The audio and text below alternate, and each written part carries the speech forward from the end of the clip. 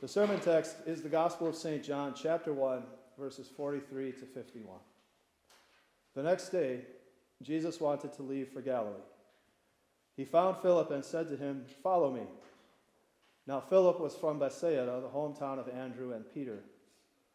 Philip found Nathanael and told him, "We have found the one Moses wrote about in the law, and about whom the prophets also wrote, Jesus of Nazareth, the son of Joseph." Nathanael said to him, "Nazareth, can anything good come from there?" "Come and see," Philip told him. Jesus saw Nathanael coming toward him and said about him, "Truly, here is an Israelite in whom there is no deceit." Nathanael asked him, "How do you know me?" Jesus answered, "Before Philip called you, while you were under the fig tree, I saw you." Nathanael answered him, "Rabbi, you are the Son of God. You are the King of Israel." Jesus replied, "You believe because I told you that I saw you under the fig tree. You will see greater things than that." Then he added, "Amen, amen, I tell you, you will see heaven open and the angels of God ascending and descending on the Son of Man." The Gospel of our Lord. In the name of the Father, and of the Son, and of the Holy Spirit, amen. Jacob was in big trouble. To make a long story short, Jacob made his brother angry.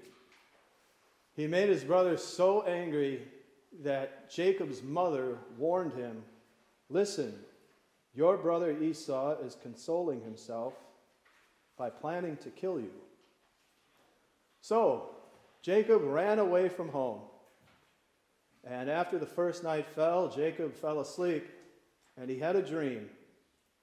Jacob saw a stairway set up on the earth with its top reaching to heaven. There were angels of God ascending and descending on it. There at the top stood the Lord. And then the Lord, as the angels moved up and down that stairway, or probably better translated, a ladder, as the angels moved up and down on that ladder, from the top of it, the Lord called down to Jacob with saving words. First, the Lord repeated his promise that Jacob's descendants would become a great nation, and they would inherit this beautiful promised land. Then the Lord called down and told Jacob that he was going to keep him safe. He was going to go with Jacob, watch over him, and protect him everywhere Jacob went for the rest of his life. And finally, the Lord saved the best for last. Biggest and best, the Lord called down from the top of that ladder, and he repeated his promise of salvation for the whole world. He told Jacob that everyone in the world was going to be blessed through his family. The promise of the Messiah, the Savior of the world.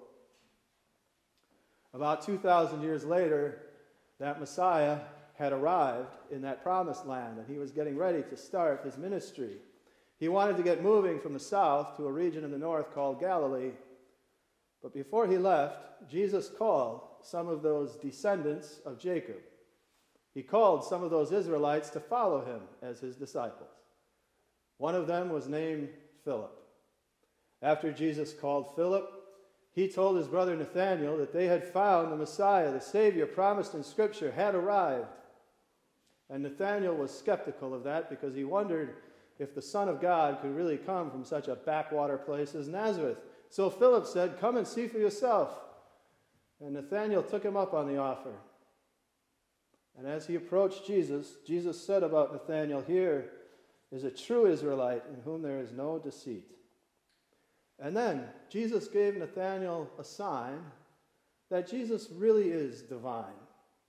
And this might not strike you as like the most impressive sign that Jesus ever did for anyone. He told Nathanael, basically, "I saw you before I could see you." I think other things Jesus did are a little more eye-popping than that, but Nathanael understood omniscience is omniscience, and only God has it. So he said, "Rabbi, you are the Son of God. You are the King of Israel."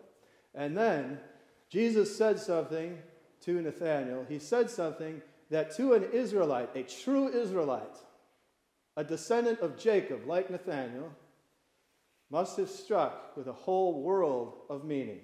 He said, "Amen, amen, I tell you, you will see heaven open and the angels of God ascending and descending on the Son of Man." Long ago, the Lord stood at the top of a ladder, and he called down to Jacob with words of safety, words of salvation. That is a story from the Old Testament that a true Israelite, a descendant of Jacob like Nathanael, he would have known that story in perfect detail and understood what Jesus was saying. I am that ladder. I am what connects you people here in this world to the Father in heaven and to the heavenly kingdom. As you see in his word, God uses many heartbreaking pictures to explain the effect that sin has on us. And one of those very sad pictures that the Bible uses is alienation or separation. That is the effect that our sin has on our relationship with God. It breaks it and it separates us from him. And it's interesting, you can see that very early on in Scripture, right after Adam and Eve fall into sin, and the Lord pursues them in the garden. Lovingly, he goes after them to call them to repentance. And what do? They run away and hide because their relationship with God has been broken by their sin. And that is true of every sinful person. It cracks our relationship with God, not only in this world and for this life, but also for the life to come. Very simple, straightforward definition of hell is that it's separation, it's alienation from God forever.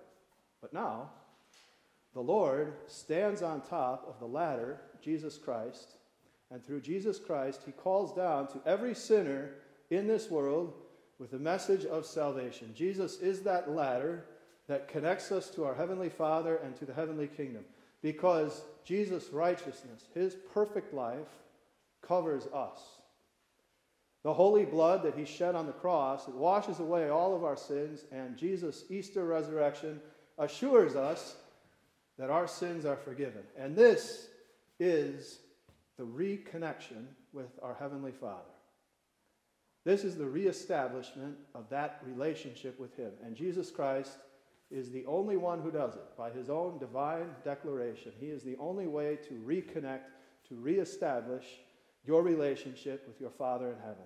And so all through the ages, the Lord has been calling down through that ladder, Jesus Christ, through his saving work, the message of salvation to this world. He called to Adam and Eve in the garden. He called to Jacob in that dream. He called to Samuel, as you heard earlier, and to the Thessalonians, as you also heard earlier. And he has called down to each one of us with the message of salvation, reconnection through the work of Jesus Christ. For most of us, he called for the first time in the waters of baptism. It gave us faith in our Savior and his work, and reconnected us to the Father and to his kingdom. You know, God is so good, and he is so loving, that he doesn't just call once and then stop. You know, if somebody sends you a message just once and then they never send it again, it makes you wonder after a while, did they mean it? Was I hearing things? Is it still in effect? But God loves us so much that he calls down again and again. See, he had already called to Jacob before with saving words. But on that night, Jacob was in a state of doubt and fear, and the Lord knew that. So he called again to reassure him. He called Samuel 3 times in the temple. Nathanael and the other disciples that Jesus was calling on this day. For the next 3 years, he was going to keep teaching them about the gospel of the kingdom of heaven. And in the same way, God keeps calling down to us over and over with the message of salvation in Christ. And this is a sign of true and deep love for a relationship. That you care about it enough to say over and over again, I love you. And that's what God does. He never stops. With every gospel proclamation, with every baptism, with every communion, where we receive Jesus' body and blood, our Heavenly Father tells us over and over again, I love you. You are connected to me in my Son.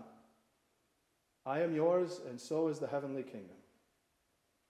You see, before Jesus said those amazing words about himself to Nathanael, where he declared himself to be the connection, Jesus said, Amen, amen.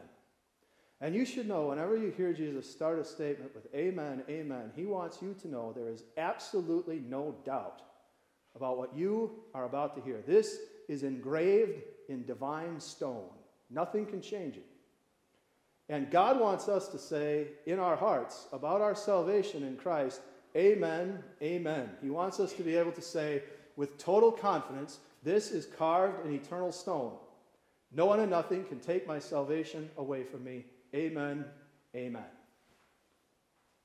Now, it's definitely true when Jesus told Nathanael, you are going to see greater things than this. I imagine after Jesus ascended back into heaven and Nathanael looked back at all 3 years that he got to spend with Jesus, he probably thought, yeah, that was pretty impressive when he told me that he had seen me under the fig tree. On the other hand, later on I did get to see him, walk on water, feed thousands of people with a few loaves and fish, and even raise some dead folks.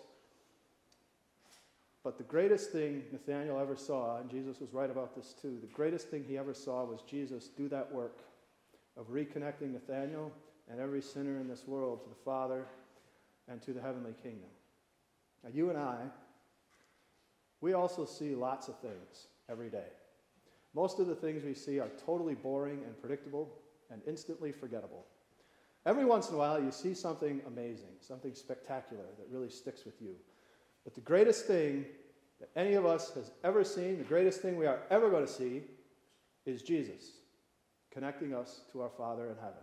For now, it's something we only see in our hearts by faith, but we are going to get to see the reality too with our own two eyes. Our eyes will open again. We will climb through Jesus Christ to the heavenly kingdom. We will see the Lord's glory face to face and rest in his kingdom forever. This saving call of our loving Lord, it changes our hearts to faith. It also changes our lives to faithfulness and obedience to all of God's teaching and all of the commands of his word. You see this happen throughout Scripture. Like if you read the whole story of Jacob's life, after he has that dream where he sees that he is still connected to the Lord in heaven, Jacob is different from then on. He's not perfect, but he lives a life that is much more fully devoted to the glory of God. Samuel, his life changed completely after he heard the call of the Lord in the temple. Nathanael and those other disciples that Jesus called, their whole lives changed. They left their jobs, their home. In the end, they left their physical safety. Almost all of them left their physical lives for Jesus. And you can hear the impact that God wants his saving call in Christ, the change that he expects it to make in our lives. And Paul writes these words to the Thessalonians. For this reason, he also called you through our gospel, so that you would obtain the glory of our Lord Jesus Christ. So then, brothers, stand firm and hold on to the teachings that were passed along to you. May our Lord Jesus Christ himself and God our Father, who loved us and in his grace gave us eternal encouragement and good hope, encourage your hearts and establish you in every good work and word. So God's saving call brings the heart to faith, but then it brings the entire life into line with God's word and with his teaching. So first you hear the saving call of Christ, but then you keep listening to everything God says in his word. And you hold on to it tight, because Jesus has done the work of reconnecting you to your Father. Your life belongs to him. It doesn't belong to anybody else. It doesn't belong to your world. It doesn't even belong to yourself. The call to faith in Christ is a simultaneous call to discipleship, to listen to God's word and to follow it in everything you do. Jesus Christ is both your ladder and your leader. He is your connection to the kingdom of heaven. But in the meantime, as you make your way through this world, you walk behind him. You follow in his footsteps in everything that you do. Because what was true for Jacob and Samuel, what was true for Nathanael and the disciples and the Thessalonians, it's true for everyone who has heard and believed God's saving call in Christ. First, it changes your heart to faith, but then it turns your ears to the voice of the Heavenly Father. It turns your actions to every good work and your speech to every good word. Amen.